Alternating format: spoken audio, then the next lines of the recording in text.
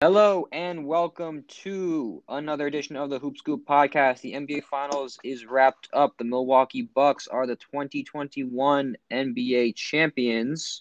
And Congrats we to got Cream lots of City. Grass Cream City. We got a lot to talk about. Phil, we made it to the finish line. There's a lot to discuss. Before I kind of want to zoom out on both teams, I think we just got to talk a little bit about the game last night, Game 6. It was a fun one. It was a fun one, and it really did come down to the final quarter. I believe it was a tie game going into the fourth, Yeah, but not at the up end of 77. at the end of the day, the story of the night is Giannis Antetokounmpo with an all-timer, 50 points, 14 rebounds, just absolute 5 blocks. dominance, 5 blocks. Suns didn't have any answers. I believe he Is hit a three, if we're even getting it so bold. He did it a three and the free throws. The free 17 for throws were 19 big from the time. foul line. Really not much to complain about in Giannis's game last night. Phil, is there anything else you want to touch on from last night besides Giannis? I mean, he was such a constant factor last night. It's kind of hard to even think about anything else the Bucks did, but they pull it out. Giannis dominates. I don't know. What do you have? What was your initial reaction kind of watching that game and then as it ended? Yeah, so I was thinking in terms of Bud's coaching decisions that I was expecting Giannis to play almost the whole game, which I don't know the exact numbers, but he played a lot of the game.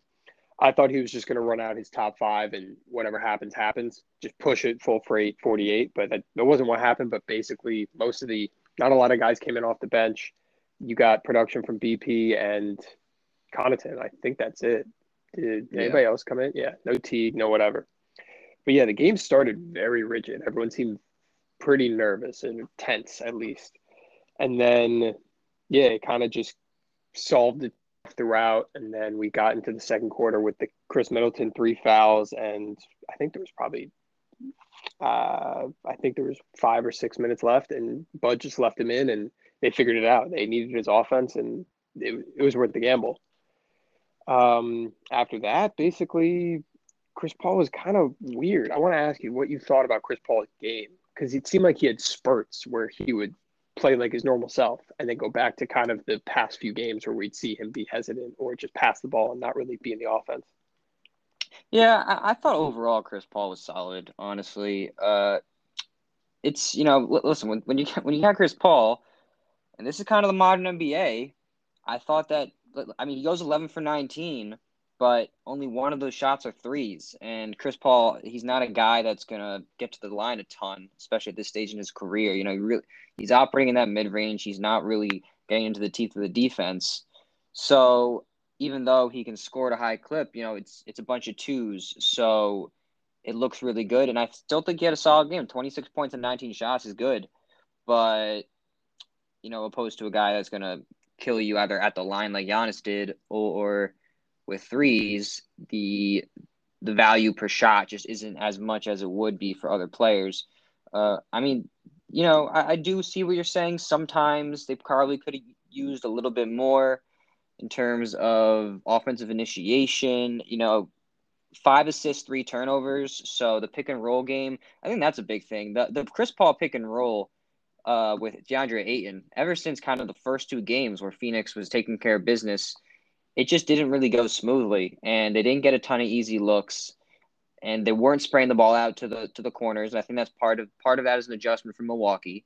So although I think Chris Paul played solid and scored the ball decently, didn't affect the game as much as a classic Chris Paul game would, where he's getting a bunch of easy lobs to his big men, he's kicking it out for threes.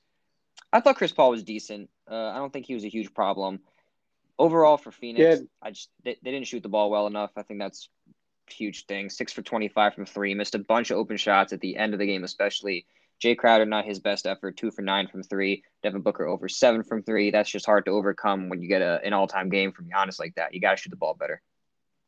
yeah. I mean, I wasn't saying Chris Paul had a bad game, but when you're watching it, you could see that there was maybe three offensive possessions in a row where he would run the pick and roll to the typical standard they did the first two games, where he's attacking or he's throwing that lob, or and then basically the next 5 to 10 possessions, he would kind of take it off and like he would defer to someone else and let them try to run that pick and roll. Or when he got to the pick and roll, he to DeAndre Ayton way too early. Mm-hmm. And I want to talk about Ayton because it seemed like the physicality got to him. And once that happened, it kind of stymied the pick and roll because it was just like Chris Paul has the ball. He's either going to take a midi or he's going to pass out of it. There's no DeAndre Ayton, whatever valve. Yeah. Ayton wasn't a factor tonight. 4 for 12 from the field, and quite honestly, didn't seemed a little bit phased, I think, by the physicality that Giannis was giving him on one end, and then on offensively was a little bit timid. Only one offensive rebound. That's when Ayton is not getting you offensive boards, his offensive production usually is pretty limited, and especially when he's missing those bunnies like he was tonight. It was probably his worst game of the finals, which is gonna and that's pretty much the game in a nutshell, right? You don't get good shooting, and DeAndre Ayton isn't impacting the game on the glass. Phoenix doesn't really have the firepower to keep up with Giannis when he's doing that. And the Bucks, we touched on it, didn't get great production from everybody. Only 5 players scored, and they didn't shoot the ball particularly well either. Only 6 for 27 from 3.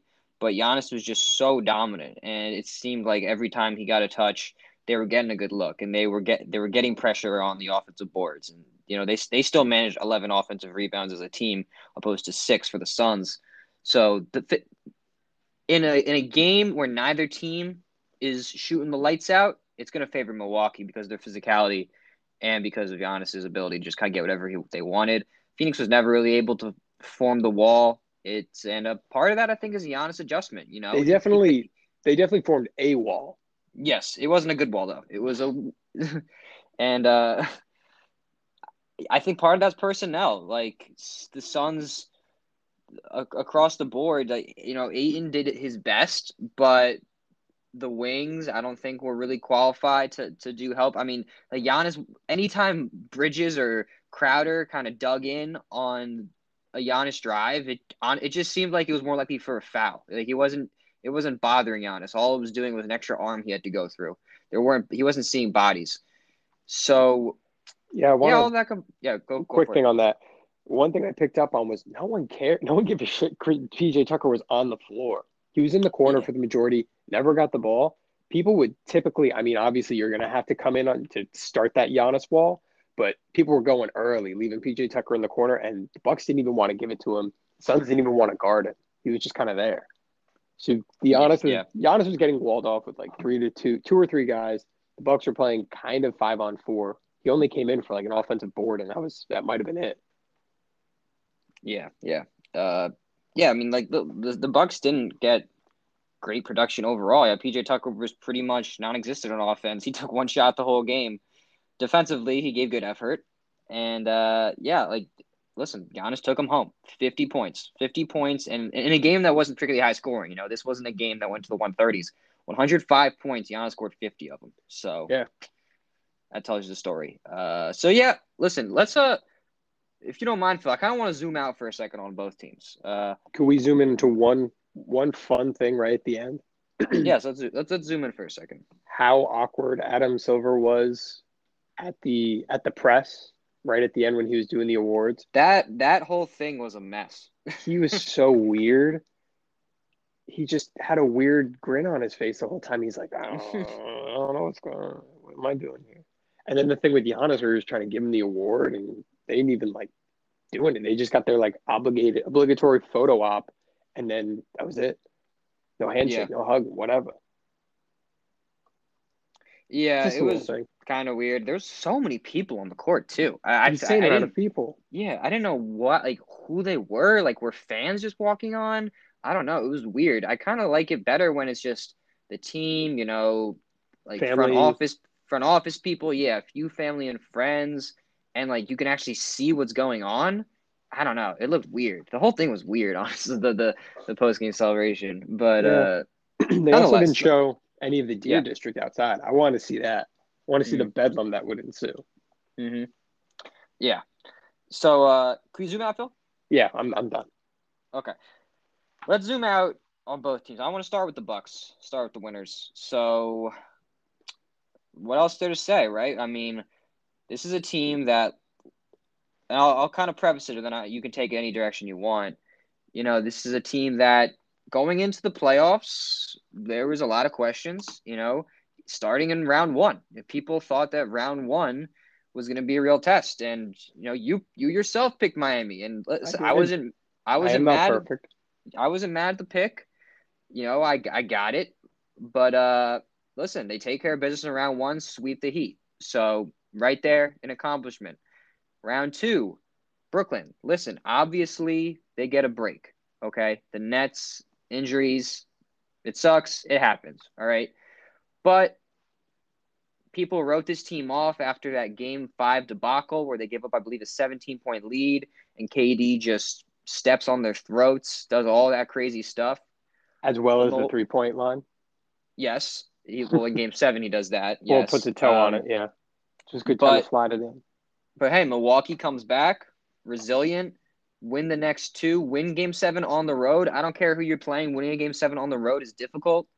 Giannis scores 40 points in the Game 7, an accomplishment right there. And then the Eastern Conference Finals, you match up with Atlanta. Again, you get a little bit injury luck with Trey, but the Bucks have their own injury to deal with too with Giannis and Drew and Chris, the two guys who they needed all the way to the very bitter end. They needed them to produce in one way or another. They bring them home the Eastern Conference Finals. And then the finals coming back from 2-0. Only the fifth team in NBA history come back from 2-0 to win the NBA Finals. So, listen, whatever you want to say about the Bucks, whether, you don't like Giannis, the way he plays, whether you think they caught injury breaks. Yeah, they caught a little bit of injury break, but that happens. And you have to be in a position as an NBA franchise where if another team slips up or an injury break goes your way, whatever the case may be, you have to be in a position where you're able to pounce, and that's what the Bucks did. And they deserve the title. Giannis, you really can't slam anymore. I mean, we'll rank our players soon. I don't think you can say he's anything worse than the second best player in the world right now. And he's a different animal. He's a unique player, one of one. Coach Bud, I think, kind of proved a lot of people wrong. I thought he had a really nice finals coaching. Drew, although another offensive dud last night, defensively, he's always going to show up. They matched him up with Devin Booker. He shows out. And Chris Middleton he's a bona fide scorer. And although he wasn't, elite last night, made a huge bucket at the end where it seems like the Suns were kind of inching forward. And he hits a big mid-range two contested to kind of give them, I think, an 8-point lead with not much time left. So, listen, whatever you want to say about the Bucks, they're NBA champions. They deserved it. And as a fan, whatever, in the front office, like the pressure's kind of off the next couple of years. They got their ring, they earned it, and this is a great team. There's a great team with a great player, and Yeah, and I'm I happy hate they the won. I whole think it's good asterisk for the thing. league, Phil. Yeah, no, it's good. I hate the people that are going to say this is asterisks, all these injuries, yada yada. But realistically, every single year, something breaks the wrong way for some team, and that inevitably leaves them vulnerable. You're not going to have a perfect final or a perfect playoff run. Someone's going to get dinged up, or something's going to happen where they're not 100%.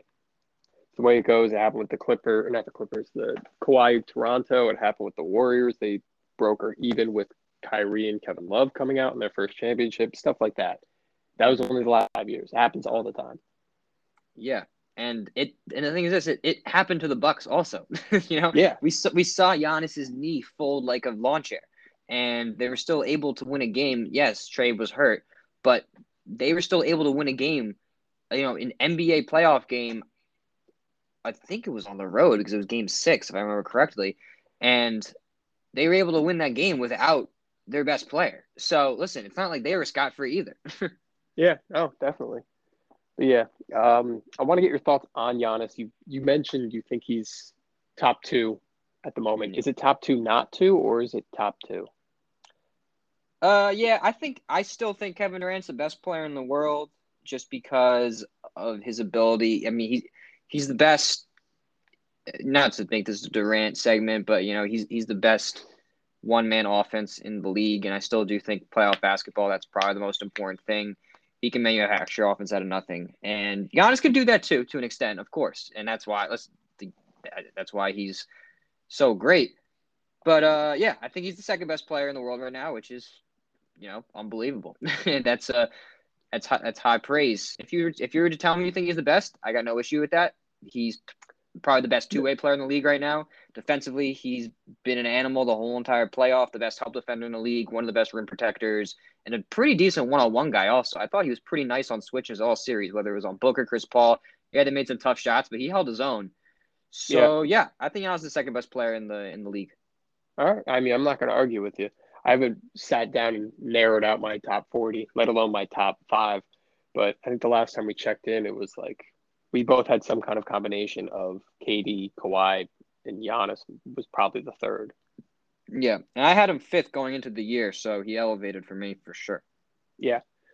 All right. Well, I want to ask about Giannis' dominance on the free throw line because, barring the 1-3 he made, he goes into next season and he's decent from the free throw line, above 80%, not a lot, but above 80%. And he just plays the exact same way he has been playing. Does he even need the shot? Is it that much dominance that we've never seen this kind of formation of how someone plays? Yeah, I don't think he needs the three, but he made a lot of shots last night that were like that. I really think he could kind of look at the film in the offseason and perfect. Yeah, I think that little short range fall away, that's an awesome shot because when he His gets turnaround? that, yeah, the turnaround, and then also that shot where he's kind of going full steam, and it's like a mini Dirk kind of one-legged fade, but it's from like 6 feet away. If he can get that shot, that's a really nice take because Yeah. the defensive momentum is all going backwards. So if he can get that space, and he's so strong, it's not like he has to get a lot of lift. If he can perfect that shot, then that's a great move. Just continuing to work on his touch around the hoop. Like I don't think he needs to shoot threes. I don't think he needs to shoot threes at all. Like he spaces the court in different ways. The way that his gravity when he has the ball, when he's going downhill, like he doesn't have to roam around the 3-point line. If he can dominate in that mid range and force them to foul him, and as you said, make foul shots at a decent clip. If he could somehow get back to 75% ish, then and then get a couple of those touch shots in the paint, then that's how he turns into the best player in the world for me. Even though right now he's great. It's not really. Yeah, It's he's we're close. nitpicking, but All right. What else do you have on your zoom out? I want to zoom out on the Suns now. I want to zoom All out on right. the Suns. We got to talk Suns for a little bit. Coming out of this Before game, we before it's we go yeah. Suns, can we go Bud into Suns? Because I think a Let's go. large part of his Mm-hmm. his game plan was to get Giannis to just attack early and get Ayton into foul trouble. Because that's what it was. He had his fifth foul with 8 minutes to go in the fourth. Uh-huh. Yeah. Yeah. I thought Bud coached a good series overall. I thought his rotations were pretty crisp. I thought he was good at making adjustments. He wasn't afraid of kind of going away from, what he might have been comfortable with. Play by Portis when he needed to. Play Brook Lopez when he needed to. Overall, I thought it was a good series for Bud. Listen, I mean, it's Giannis made the plays, so I don't want to act like he was the reason, but Right. I do think that he did his job, and the slander was a little ridiculous to start, and you can't slander him now. I thought he coached a pretty good series. Yeah, he was on the he was on the brink of getting the unemployment line, but now he's cemented. Yeah, All right, what do you got for the Suns? Who do you yeah. want I just, who do you want to just poop on first?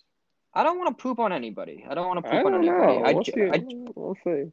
I want to talk about I want to talk about the team in general and kind of where we go next with this team because good season, a really good season that not a lot of people expected. You make the NBA Finals, but it stings to lose this way. It stings to cough up a 2-0 lead, and this is a team where the future is uncertain. I know there's a lot to be optimistic about.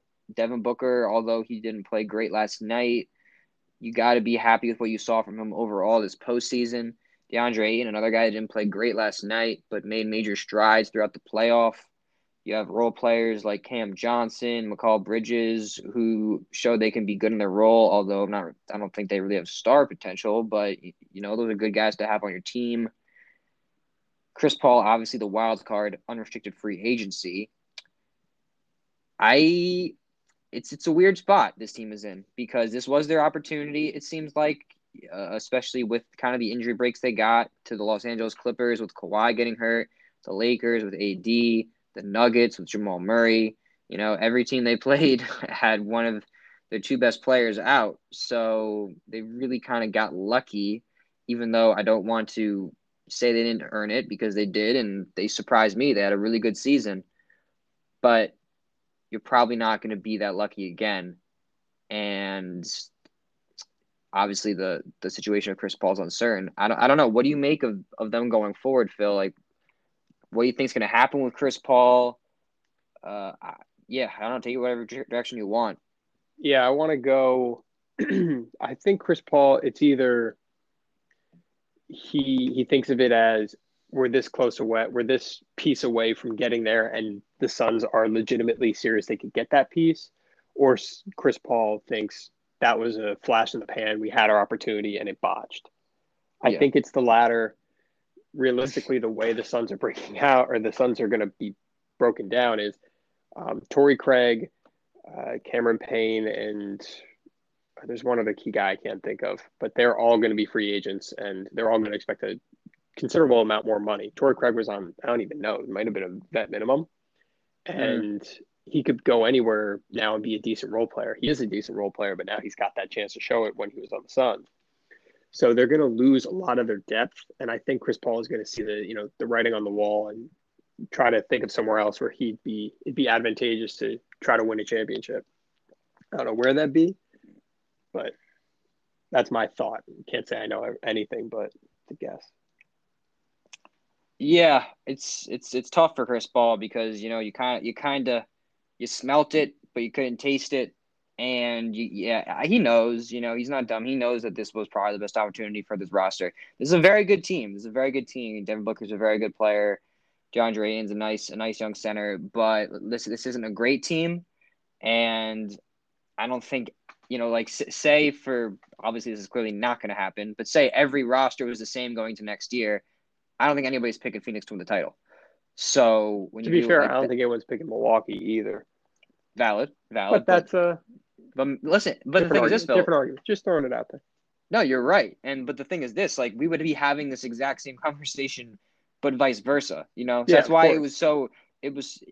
I really think that like the narrative was so strong with this is Chris Paul's last chance. Like, I mean, this stuff's so fragile, and we kind of know both these teams call it breaks. That like this was Giannis's best chance, and this team and they're so locked into their roster. It was kind of hard to see they didn't get it done this year when they would because we know Brooklyn's coming. We know the Lakers are going to be back. The Clippers obviously are kind of in limbo with the Kawhi situation, but you got Lakers, you got Nets, Nuggets. What's going on with them? So yeah, for both of these teams. But now that the Bucks got their title, the pressure's kind of off. Yeah, no, they can chill. Yeah. So yeah, it's gonna be interesting to see what the Suns decide to do. I mean, or what Chris Paul decides to do should be the better way to phrase it. Because I'm sure they'd love to have him back, and they'd love to run this team back and see what they can do. But the ball's kind of in his court, and what Can I also does add a yeah. may I add a prohibitive? You also got to start thinking about rookie extensions going down the line. I don't know what year exactly DeAndre Ayton's in the mix or cards for extension, nor Mikal Bridges, but you got to start putting that into the budget and start playing it out. Like we've got to have this kind of money set aside if we really want to keep this guy, if he's worth Yeah. this much. And Mm-hmm. so that tied in with the guys you're going to have to try to keep around this summer as well as Chris Paul, it's like it might not work. Yeah. I think Chris Paul knows that. Yeah. He definitely does, and it's going to be an interesting offseason. The Suns. It was a good year, but when you get that close and you're not going to get done, it hurts for sure. So yeah, there we have it, Phil. It's the off season officially, and Milwaukee Bucks are champions, so we can kind of they'll probably kind of just hang out, and their team's probably gonna be pretty similar going to next year. So I don't want to make it too much of an off season pod, Phil, but Well, what's your we can go back to Game 7 for a quick second. I had two things I wanted to touch on. Game 6? You mean? Game 6. The physicality was unmatched in any other of the games. No other game was that physical. There Mm-hmm. were times where they let guys play theoretically when Devin Booker should have fouled out a few times. But this was a really grinded out game. Devin Booker and Chris Paul seem to be trying to get those foul calls that typically come 50% of the time when they're doing those specific drives, and they just couldn't get them. It seemed like this was more physically favored for the Bucks because of the physicality overall. Yeah. And then there was just the threes that, for some reason, the Suns kept trying. It was nowhere near close, but it felt like that Rockets series against the Warriors where they missed a whole bunch in a row. I think it was 27, but the Suns just kept going and going back to the well. And how many Jay Crowder misses can you stomach before you're like, we got to change it up? Yeah, for sure. Yeah, for sure. The free throw difference was big. I mean, Giannis outshot them free throw wise, and I don't think it was a matter of bad calls. I think it was a hard game to officiate, super physical, and sometimes it was the line was kind of blurred as to what a foul even was. But from a physical standpoint, that kind of game favors the Bucks is the bottom line. And in a game where the shots, it's tough to kind of even get space to hit a three, and getting open looks, they're tough to come by. And when these teams were getting looks, they weren't hitting them.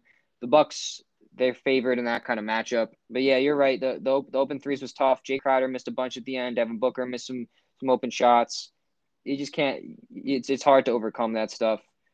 I mean, realistically, Phil, the Suns should have won Game 5, and this was going to be a tough one on the road. But that's why you work so hard for home court advantage. And losing Game 5, it felt like a gut punch. It felt like something they couldn't overcome. And at the end, I do think that it was so huge to not get that Game 5 W. And yeah, it put them in a position where they no longer had the home court advantage, and they had to win in Milwaukee, which was clearly tough, and they couldn't get it done. Yeah. Yeah. I mean, now we go to off season. Do you have anything else you want to touch on before we put a bookend in this? Could I ask about Devin Booker? What specifically? I don't know. What do you think of Devin Booker coming into this postseason, and what do you think of him coming out of this postseason? I think I was always high on Devin Booker as relative to the average. I wasn't like he's top 10, no doubt. He's crazy, but I was always higher on Devin Booker than most. Going into the playoffs, I liked the way he was playing. He was dominant throughout most of the playoffs. He had his, streaky moments where his games would kind of drop down, but still it was within the means of being still a very good player. Like he would still hit at least 20 points when he was having down games when he wasn't playing in the finals. But yeah, coming out of first two games, people started to really cement the Suns as the title champs, and Devin Booker was like, is he a top 10 guy? Is Chris Paul in there too? It was like top five. I mean, if he won MVP, he's best player all time. Yep. But of course, it's joking. But yeah, so I think Devin Booker had his opportunity, and he really could have cemented himself in the higher status in terms of what general consensus is. But I still think he's a really good player. Is he in my top 20? Yes. Is he high up on there? No. Yeah. Booker's really good, but he's really good. I think higher of him than I did before the playoff, and I think he had some awesome games that are kind of going to go forgotten just because recency bias, and that's how the memory works. And I don't blame people for that. I get it. Yeah. But if you look at the game log from this playoff, he really had some unbelievable games. I mean, going back to round 1 in Game 6, when he scored 47 against the Lakers, when the Suns were kind of struggling. They, if you remember that series, that Game 6, they get off to that huge lead without AD, and then the second half, it kind of starts crumbling, and the Suns' offense kind of looks like crap, and Devin Booker is just hitting miracle shots, scores 47 points on 22 shots. So I think he had a really good playoff, and I think very highly of him, and I think he has the talent to be a top 10 guy. Yeah. Suns, listen, the Suns I don't think had enough, and they didn't have enough to withstand a poor shooting night like that from Devin Booker. I mean, would Dario Saric being in the picture make a difference for you? definitely would have helped. It definitely would have helped. And playing Frank Kaminsky last night, it was kind of a call for help on Monty Williams' end. He actually played decent, but yeah, I mean, I don't think they had great matchups for Giannis, regardless, and that was kind of the difference. They didn't know what to do with him, so they were gonna need to shoot the ball well enough to keep up with Giannis' production, and they didn't. They didn't. I think that like a lot of stuff happened in the game. I thought the defensive matchups were important. Drew did really well on Devin Booker. I mean, we can't forget, even though Drew had another poor shooting night, only 4 for 19 from the field, only made 2 threes out of 7 of them. But defensively, and that's the thing about it, kind of actually pivots to this different conversation, Phil. And I don't know if you have anything to talk about it, where defensive minded players, right? So, and players that, and listen, Drew's not just defensive minded player. We saw last game that he could be an elite shot maker on certain nights, but guys who kind of tip their hat on defense, and that's one of their calling cards. Shot making will come and go, and sometimes the ball is just not going to go down, but defensive production is pretty constant. And I think that's, like looking at a guy like Draymond Green, even looking at a guy like Ben Simmons, even though we all kind of crap on him, and rightfully so, he was really bad. But players that are high-end defensive difference makers, that stuff doesn't really waver, like that stuff's gonna happen night in, night out, unless there's a poor matchup or whatever. So, Drew, a guy that you bring in to give you offensive production as well, even when he's not shooting the ball, he can make a huge impact. And I think that's what's special about those defensive or those two-way players. Even same thing with Giannis. And Giannis impacts the game on both ends, and even when maybe the offense is shaky, he's still such a valuable defensive player. And I think the Bucks have a few of those guys. Yeah, definitely.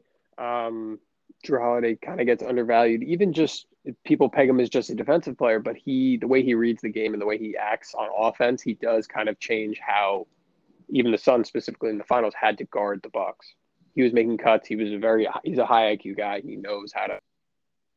Different teams get stuck out of their positions and their defensive scheme kind of gets flummoxed, and then Giannis has an open or Chris Middleton gets a shot. But yeah, he does a lot of the little things, and you always need that in your third or fourth guy. Yep, absolutely. But one quick thing on the Suns.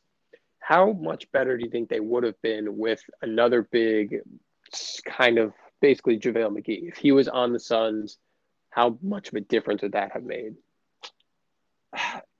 I mean, it would have been nice to have a backup center. They definitely could have used him, but I really think that it would have. I think if they had another wing playmaker, that would have been better. Like, I'll throw a player at you, and this isn't like a world beater, but you just throw PG on there. No, like a guy like Bojan Bogdanovic, right? So a player that can hit threes at a high clip and do a little bit of playmaking out of pick and roll, attack closeouts, like a guy like that.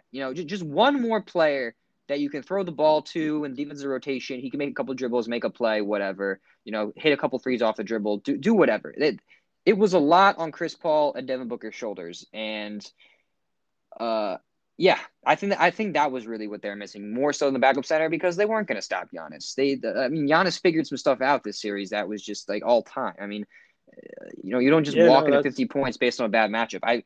Offensively, even though their offense was good most of the series, last night it wasn't, and they really could have used one more playmaker on the perimeter, because when Booker's not shooting the ball great and Chris Paul's playing decent, but it's just kind of a lot of mid-range pull-ups. He's keeping you in there, but Chris Paul's not. He's not somebody that's gonna like break the game open like Dame. I think they really could have used one more guy on the wing to help them out with offensive production and shot creation. That's fair. I still kind of stay with someone like JaVale McGee type backup center, just off of watching Frank Kaminsky minutes and even Dario Saric early. They would try to run the exact same action where they would just mimic whoever the big man was, would mimic DeAndre Ayton's actions, and it just didn't work. At the very least, you need a vertical spacer that can, make a difference like DeAndre Ayton does, but DeAndre Ayton does so much more.